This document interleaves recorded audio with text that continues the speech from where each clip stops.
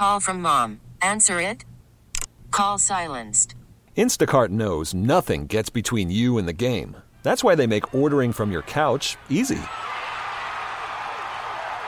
Stock up today and get all your groceries for the week delivered in as fast as 30 minutes without missing a minute of the game. You have 47 new voicemails. Download the app to get free delivery on your first 3 orders while supplies last. Minimum $10 per order. Additional terms apply. This episode is brought to you by Progressive Insurance. Whether you love true crime or comedy, celebrity interviews or news, you call the shots on what's in your podcast queue. And guess what? Now you can call them on your auto insurance too with the Name Your Price tool from Progressive. It works just the way it sounds. You tell Progressive how much you want to pay for car insurance, and they'll show you coverage options that fit your budget. Get your quote today at Progressive.com to join the over 28 million drivers who trust Progressive. Progressive Casualty Insurance Company and Affiliates. Price and coverage match limited by state law. Good morning. Welcome to Score Values on 670 The Score. I'm Adam Stasinski. Coming up on this week's show, we speak with Marillac St. Vincent Family Services about them re-releasing a film called A Doula Story. Plus, we hear from a Chicago sports historian about the significance of the Bears hiring a black man as their team president. And we are joined now on Score Values by Maureen Halligan. She's the Executive Vice President of External Affairs at Marillac St. Vincent Family Services. Maureen, thank you so much for being on this morning. Well, thank you very much for having me. Of course. So I always like to start out because I know that some people might not be familiar with Marillac St. Vincent. So if you could just give us a quick overview of what Marillac St. Vincent does. Sure. Marillac St. Vincent has been serving the city of Chicago for over 100 years. We have 2 locations. One is on the north side and one is on the west side.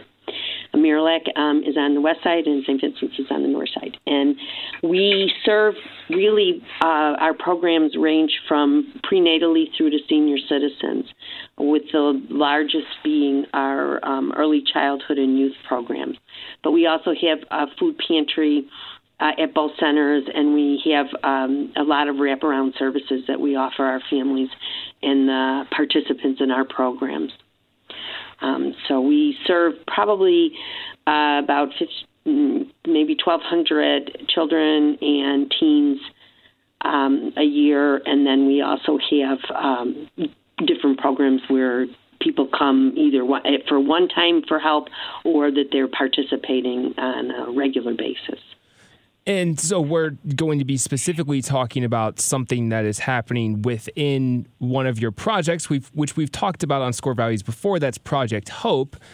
And specifically, this re-release of, it's called A Doula Story, if I pronounced that right.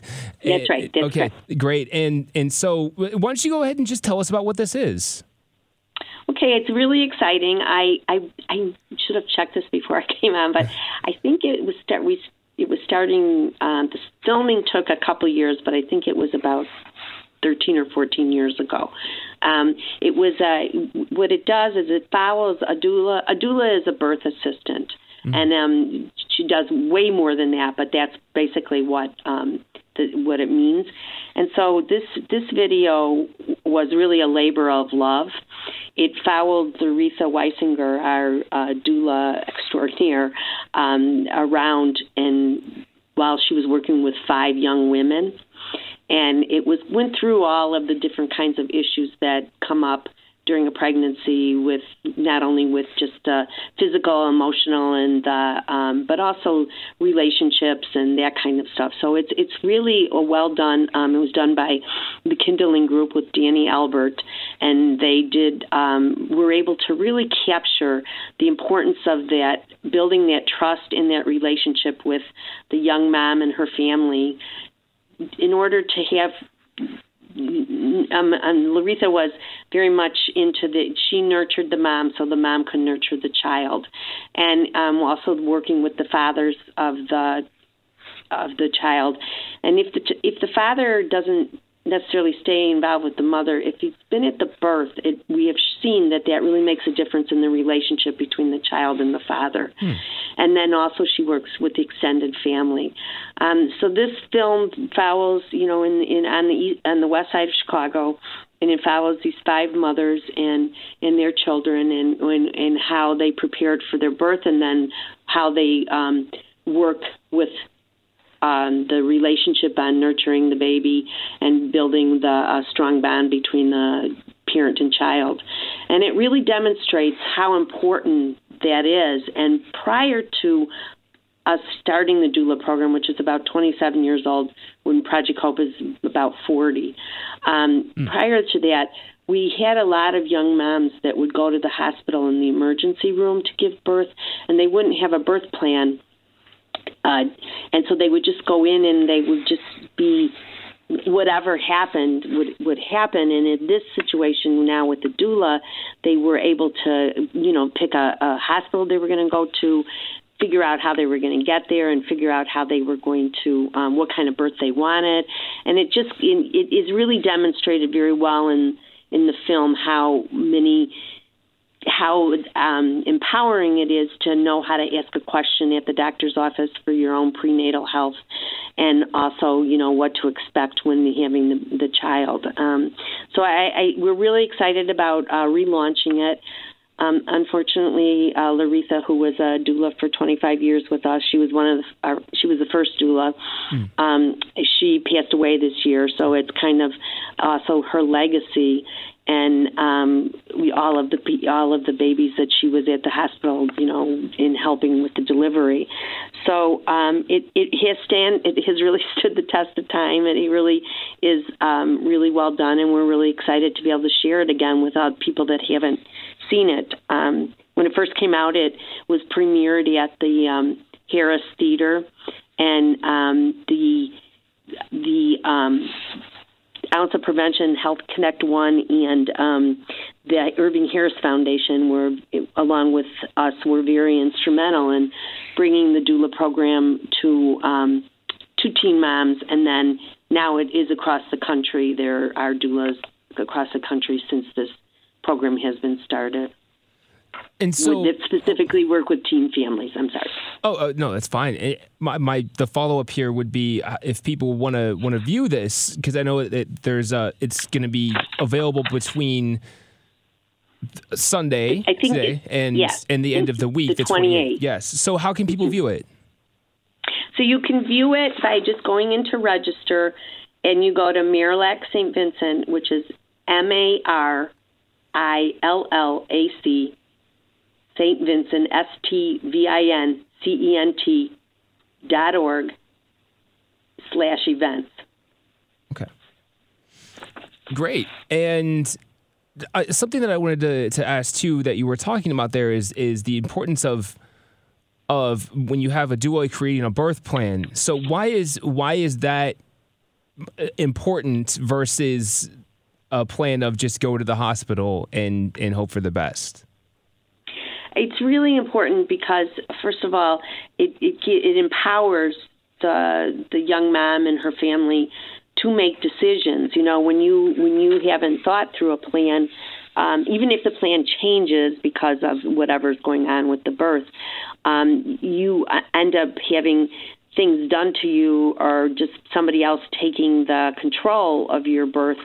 And this time of pregnancy is such a great opportunity for learning and for just talking about experiences. And I think the plan, being confident that you know where you're going to go and deliver, who your doctor or who at least the group of doctors are that are going to deliver, and also be familiar with the hospital where you're going to deliver.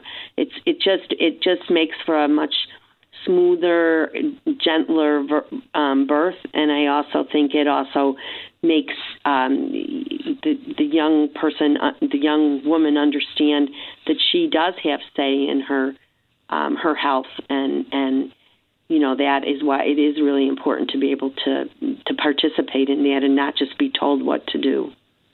We're talking with Maureen Halligan. She's the Executive Vice President of External Affairs at Marillac St. Vincent. This is Score Values on 670 The Score.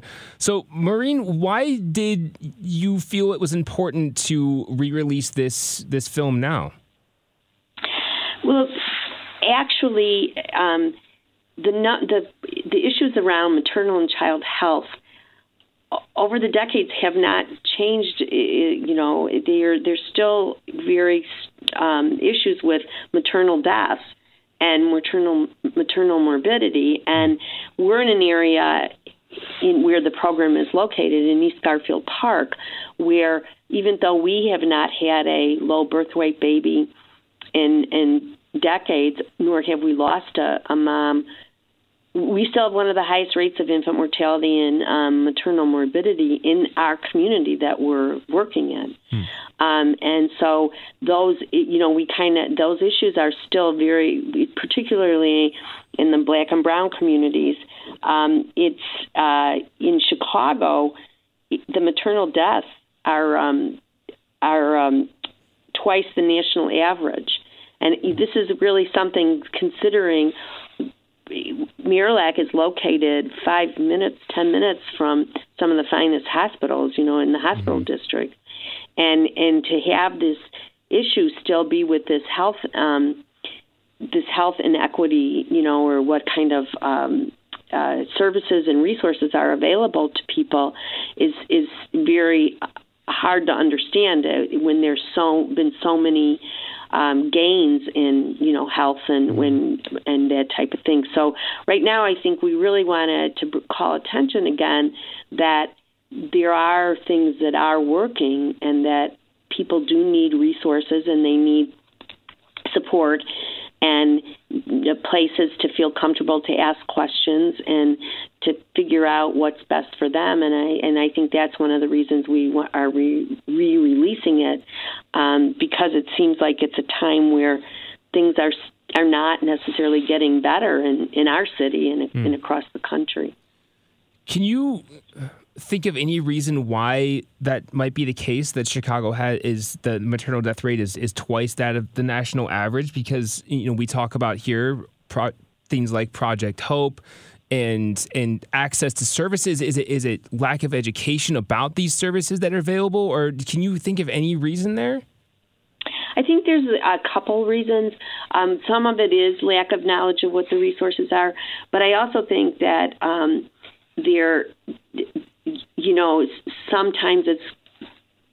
sometimes getting what the services you need is difficult because there's so many things that you got to go through to get it. And I think that sometimes people are just like ending up in the emergency room and then delivering at that particular hospital.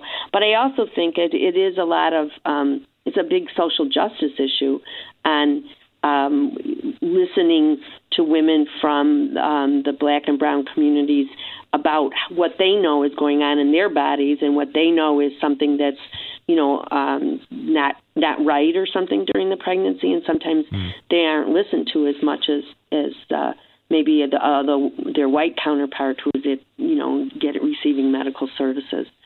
But I do think that hospitals are looking for ways to be able to build trust in the communities, with over healthcare issues, but there still is a lot of mistrust and also decisions making, of getting the care you need or not having the financial means to do it, or not having the right insurance. There are a lot of those kinds of issues still around health equity. So, Maureen, the last thing I guess I want to ask you would be just if you want to talk a little bit about what Project Hope is for those that might have missed our conversation that we had last year about it. What is Project Hope, and how can people get involved with it if they feel like they need to? Okay. Yeah, Project Hope we've been around for about 40 years. We started Project Hope because there were very few services that were specifically for pregnant and parenting teens in the city of Chicago, or for that matter, across the country. And they do have different needs than maybe an older woman might have. And so Project Hope was started, and it began.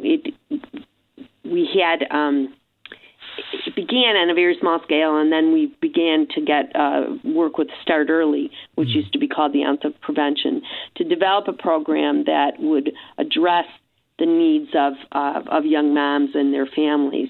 And we started with, it's very much strength-based, so focusing on the strengths of the young family, the mom and the father if he's involved, and really working on a strength kind of model. We're doing a lot of role, the home visitors do a lot of role modeling and working on making sure they talk about the good things that's going on with the young family. And it started, it's home visiting based, and we also have groups. We have parenting groups and prenatal groups and father groups, and then we also, part of that is the doula program now has been involved for now about 27 years, and then that is where then the doula starts working with the mom prenatally, where before we had the doula program, we would probably get the young family coming in when the baby was about a month old, and so there's so much that can be taught during the pregnancy. It's such teachable moments that has really helped with the resources for these young families. So it is a comprehensive program, and so it's not just the pregnancy and parenting. It also is working on goals of getting back to school if there's any kind of health needs that need to be addressed, mental health issues. They have referrals for school and vocational and for workforce trainings, and they're really there to focus on what the needs are to really develop a strong bond between the parent and child, and then also help build the confidence and empower the young parents to look at what they want to do and what their goals are. And the program it starts at it's from 12 to 25, and the average age is about 15 or 16 that we see. So it's very much based in offering support and the resources that are needed to work towards self-sufficiency. And again, if you want to see a doula story, you can go to Marillac St. Vincent's website at marillac-stvincent.org. This is Score Values on 670 The Score. I'm your host, Adam Stasinski. Up next, Chicago sports historian Jack Silverstein joined Lawrence Holmes on the Bernstein and Holmes show this past week to discuss the Bears hiring Kevin Warren as their new president and the role that George McCaskey might have played in the evolution of the team when it comes to race. Take us back to Bears 100 and take us back to the unveiling of the throwback uniforms. So that was the summer of 2019. It was, I would say, for the purposes of the team's progression, the absolute worst time that we could happen to have our 100th year celebration, because we were coming off the double doink and it everything was blown up into we got this, we got it, we're going to win, and championships and everybody on stage, and I don't know, it felt like a lot. But while that was happening, the big news break was the new throwbacks that they would be wearing twice in 2019, and they were the 1936 throwbacks, which were very similar to jerseys they wore throughout the 1930s, with the notable exception of the 4 shoulder stripes, alternating colors, navy and orange, on each shoulder. And that is what made them stand out. They were described at the time as psychedelic stripes that they thought would catch the eyes of fans at Wrigley Field in 1936. So they had Kyle Fuller and Tariq Cohen debut them and fashion them and, walk out and introduce them as you do with jerseys. Right around this time was the birthday of Joe Lillard. And Joe Lillard was one of the great backs, or could have been one of the great backs of the 30s. He spent the 1933 season on the Chicago Cardinals. And he and a tackle named Ray Kemp had the distinction of being the final black players in the NFL before 1946, before this 12-year ban on black players. And that was a piece of history that I knew about, but it was like smudged. Like, I grew up with the 75 seasons tape that NFL Films put out in 1994. And they kind of like made mention of it, but you always hear it more from the Kenny Washington side and Woody Strode. You hear it from the side of like, these are the guys who, I don't like break the color line. It sounds like breaking the 4-minute mile. It's like, here's Fritz Pollard. Like it's that sort of thing. Yeah, but I don't like that phrasing because you should put the emphasis on the actor. There were people who kept them out. They didn't like break a line. So you always hear about it from that end, but I had never heard of Joe Lillard or Ray Kemp. I had never heard about the players who were removed in order for it to begin. Yeah, they mentioned Fritz Pollard in 75 seasons, and it's like Fritz Pollard in 1920 and 1921, and then ... Kenny Washington. So I started reading on Joe Lillard, and because I was thinking about the 1936 jerseys, and because George McCaskey made such a big deal repeatedly about these are from this one year. Like, we went 9-3 in this one year, and it was all this focus on this one year.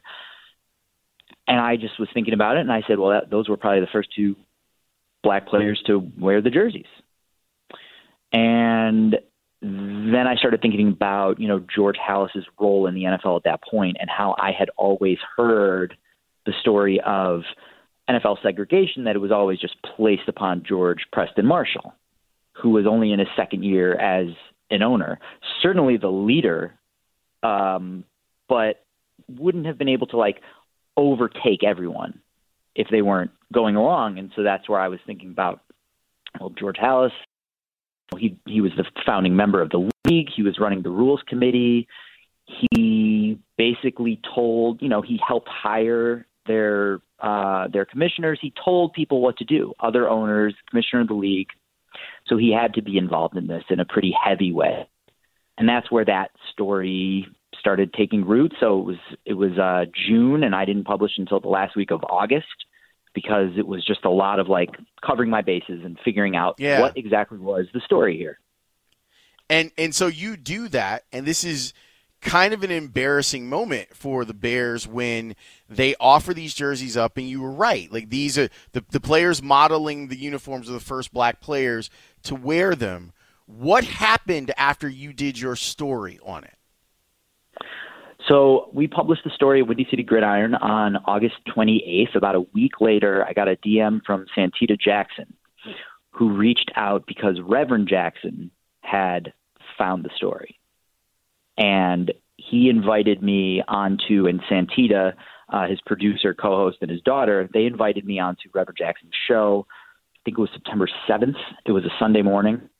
And one of the other guests on that show was Jim Rose. And Jim, in those conversations, he didn't know as much about this either. So he was catching up on it as well. And he said, I'm going to bring this into Halas Hall. Now, I don't know what happened from there. I was never able to talk to Jim. I never heard it from George McCaskey's side.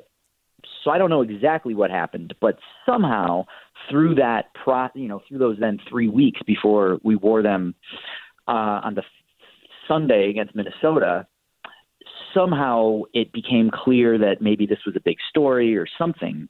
Honestly, I don't really know. George decided to bring it to the players, and he said, here's what happened. Here's what these jerseys are. And then they put together their video, committee. the Social Justice Committee, plus George McCaskey. And when it came time in the video to actually say what the team had done in the 30s and that they'd participated in this ban in segregation, to George's credit, he said that part of the video. I mean, he didn't leave it to Trubisky or Akeem Hicks or Trevathan or Chase Daniel or Trey Burton. He said it. And I was asleep on the couch in between putting the kids to bed and doing dishes, and you texted me, and Lester Wilfong, my editor from Windy City Gridiron, texted me and said, look at this. Have you seen this? I had not seen it. So something in there happened. But, what stands out to me is that there wasn't really that level of heat. I mean, what brought heat to the story was George doing the video. That's what made it something that people couldn't ignore. You know, the Tribune and Sun-Times covered it the next day or 2 days later. I did interviews with Sports Illustrated, ESPN Radio, Sarah Spain. I did an interview with BBC. I mean, it went national, it went global, and obviously it went to the CBS broadcast. But really, that was George. He made that happen. They weren't reporting on my story. They weren't reporting on the controversy. They were reporting on the video. So, Jack, like to kind of like put a bow on this, what does it say to you that 3 years ago we have this really embarrassing moment for the Bears, and now we look up at the beginning of the week and Kevin Warren is introduced as the president and CEO? It seems like a seismic change from where we were with the Bears in 2019.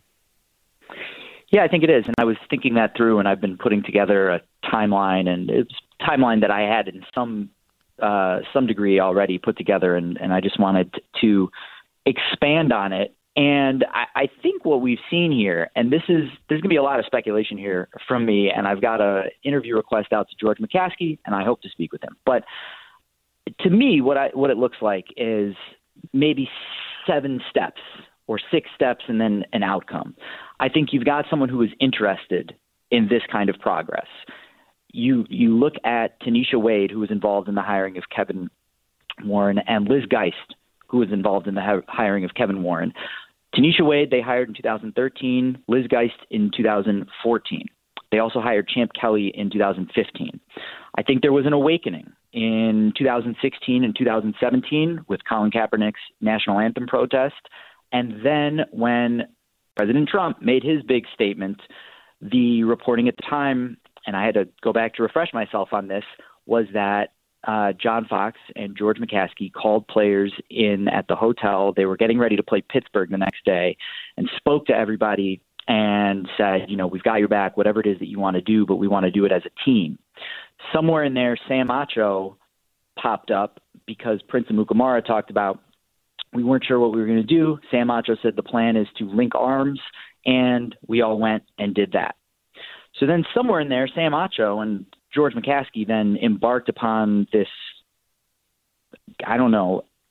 tour of experiences. So over Martin Luther King weekend in 2018, they were at a church. They were at a prison in Louisiana in March of 2018. They did a police ride-along. So there was some kind of education and conversation, and George McCaskey gave an interview, and he talked about that.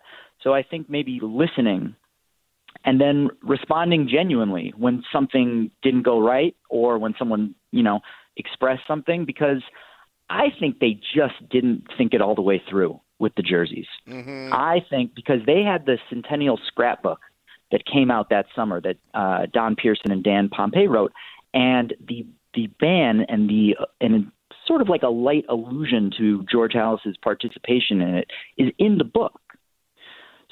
So I just don't think he thought it all the way through, and made those connections of saying, gosh, we've got the story in the book. We know this happened. Now we're going to put out throwbacks from 1936. It's going to be the first ever throwback that we've had that was tied to one specific season, not an era, not like these are the 1940s jerseys. These are the 1920s jerseys. What is it going to say if people start to ask or think about 1936? I just don't think he thought it through all the way. And I think that if presented with a similar scenario today, whatever that would be, I suspect he would. He then built structures, 2018 to 2021. And again, let's go back to those 3 people I mentioned. He promoted Champ Kelly in 2017. He promoted Geist and Tanisha Wade in the summer of 2021. And they drafted Fields in April. So they drafted Fields in April of 21. They promoted Liz Geist in July of 21. They hired their first ever female scout, Ashton Washington, in August of 21. They promoted Tanisha Wade in September of 21. And then in January of 22, they put Wade and Lamar Campbell on the committee to look into a new general manager and new head coach. So and then they end up hiring Ryan Poles, building exactly. that structure. That's Chicago sports historian Jack Silverstein on with Lawrence Holmes on the Bernstein and Holmes show this past week. And that's it for this week's edition of Score Values on 670 The Score. If there's a topic you'd like to hear about on a future edition of our show, or if you'd like to share information about an upcoming charitable event, send us an email at scorevalues670@gmail.com. That's scorevalues670@gmail.com. I'm Adam Stasinski. Thanks for listening to this week's edition of Score Values on 670 The Score.